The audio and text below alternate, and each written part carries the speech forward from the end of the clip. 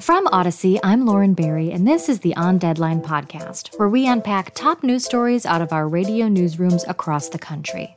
On Deadline this week is yet another indictment for former President Donald Trump. Actually, let's pause there because the words yet another could signal that this is just more of the same. But here's the big question. Could the most recent indictment land the former president of the United States behind bars?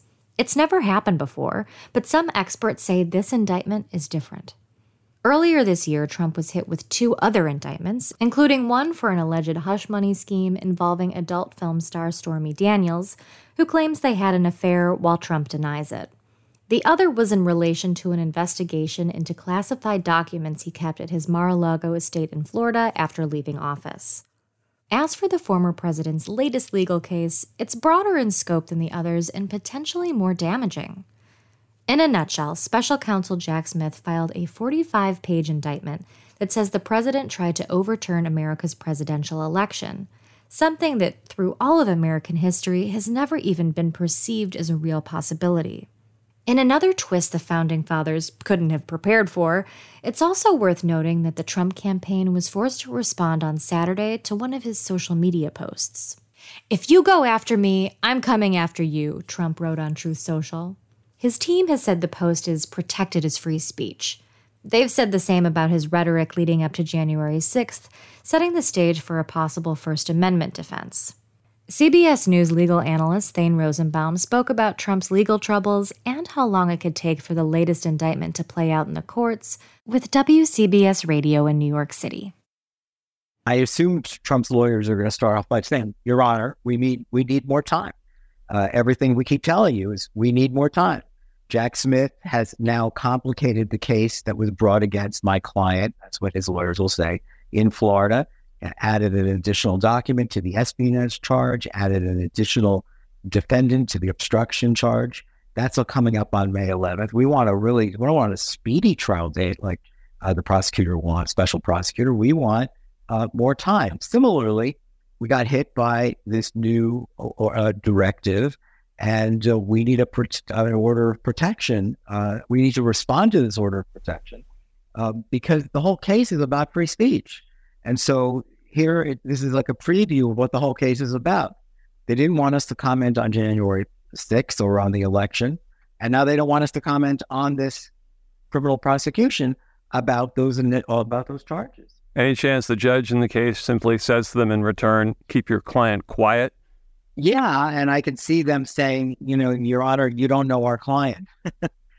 Donald Trump had many, many lawyers, and all of whom have given him the advice to stop tweeting, stop Truth Socialing, stop posting and communicating with your base. He's not going to do that. If the court looks at what he wrote on social media and says that's a threat to human beings, and he continues to tweet in this format, in this form, in this spirit, shall we say, what recourse does the court have? Good question, bud. Well, look, remember, we are a free speech obsessive country, right? So that tweet, which sounds threatening, may not under First Amendment Supreme Court precedent actually be threatening. That's why notice that the special counsel's office isn't saying he's threatening me. He's saying such comments would threaten a future witness. We're going to have problems if a future witness believes that the former president, who may be president again, is creating an enemies list, and I'll be on it. So they're not making an argument of actual threats, I think, physical threats. They're talking about more witness intimidation, witness tampering. But they're also saying if he's going to make these comments, you know what else he's going to do? He's going to announce to the world all the evidence that we present, documentary evidence, testimonial evidence, things that are supposed to remain in the courtroom. He's going to tell the world, we have to discipline this man to know that everything needs to be in-house in the courtroom. I don't know if they can because, again, they're just going to continue to make a broad First Amendment argument that would say the following. The Justice Department has made this campaign about prosecution. It's not about anything else. It's about keeping me tied up in 4 different courthouses, state courthouses, federal courthouses, and that is a political issue for this campaign, and I have a right to comment on it. understanding we're in uncharted territories here in terms of a former president, but is there any legal precedent for this type of ruling in terms of what he can and cannot say with any former public official that you've seen? I have never seen anything like it. Again, First Amendment grounds. Again, people usually don't tweet the way this guy does, right? It's just everything about it, right? Fight like hell. Think of all the tweets that we've heard. Come to January 6th, it'll be wild. It's a very different way to engage in freedom of expression. Right. But it is potentially political in nature, and therefore he might have a claim that he has a right to it. While a majority of Americans think the former president's actions surrounding the 2020 election broke some laws, according to an April poll from the Associated Press and NORC, the results of the election still seem to be a hot topic among conservatives. Earlier this week, Republican presidential candidate and Florida Governor Ron DeSantis said he thought it was obvious Trump lost the 2020 election, saying, quote, "Of course he lost." This now puts DeSantis in a select group of prominent Republicans who have spoken out against Trump's claims that the election was stolen from him and that he was the winner. DeSantis versus Trump has been a common theme even before the former president announced his campaign following the 2022 midterm elections, though DeSantis trails Trump in the polls. Now some are wondering if Trump's mounting legal troubles will derail his chances of securing a nomination at all. The Iowa caucus is still months away, but polls from the state often give a glimpse at how the parties might sway.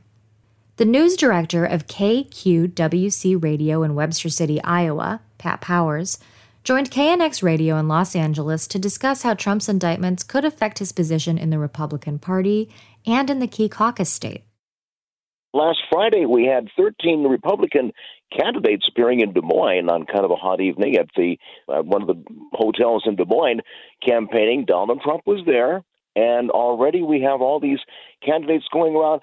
I think there's a lot of question here in Iowa about what came out of the decision yesterday with Donald Trump about can he hold on? Good question on there. That's on the minds of many of the Republican faithful here in the state of Iowa. And it's really surprising that there was not one single word from Iowa's GOP officials, like Senator Chuck Grassley, long-term Senator Joni Ernst, another Republican, and from Governor Kim Reynolds, who recently got kind of booted away from Donald Trump. I'm curious, Pat, because you have your sort of finger on the pulse, I think, of people in your state. You've been there for a long time. How is this all going down with them, do you think? How is this playing out, all these, the legal woes of Donald Trump? Do they, for the most part, think that this is a serious legal issue, or do they think, as Donald Trump says, that this is part of a kind of Democratic conspiracy to make sure he doesn't reclaim the White House? I think that's your last point right there, because there's a lot of Trump supporters here in the state. They want him to run again, but he's being challenged by 12 other people. Of course, the answer will be forthcoming in a good 166 days. So I have a sneaky feeling that there's a lot of support for Donald Trump, but time will tell. Time will tell what's going to happen next in this race. There's another big question on the majority of Americans' minds related to Trump's legal turmoil. Will a former president actually go to jail? The idea has never been possible until now. Even Richard Nixon and Bill Clinton's legal troubles were resolved without a criminal indictment.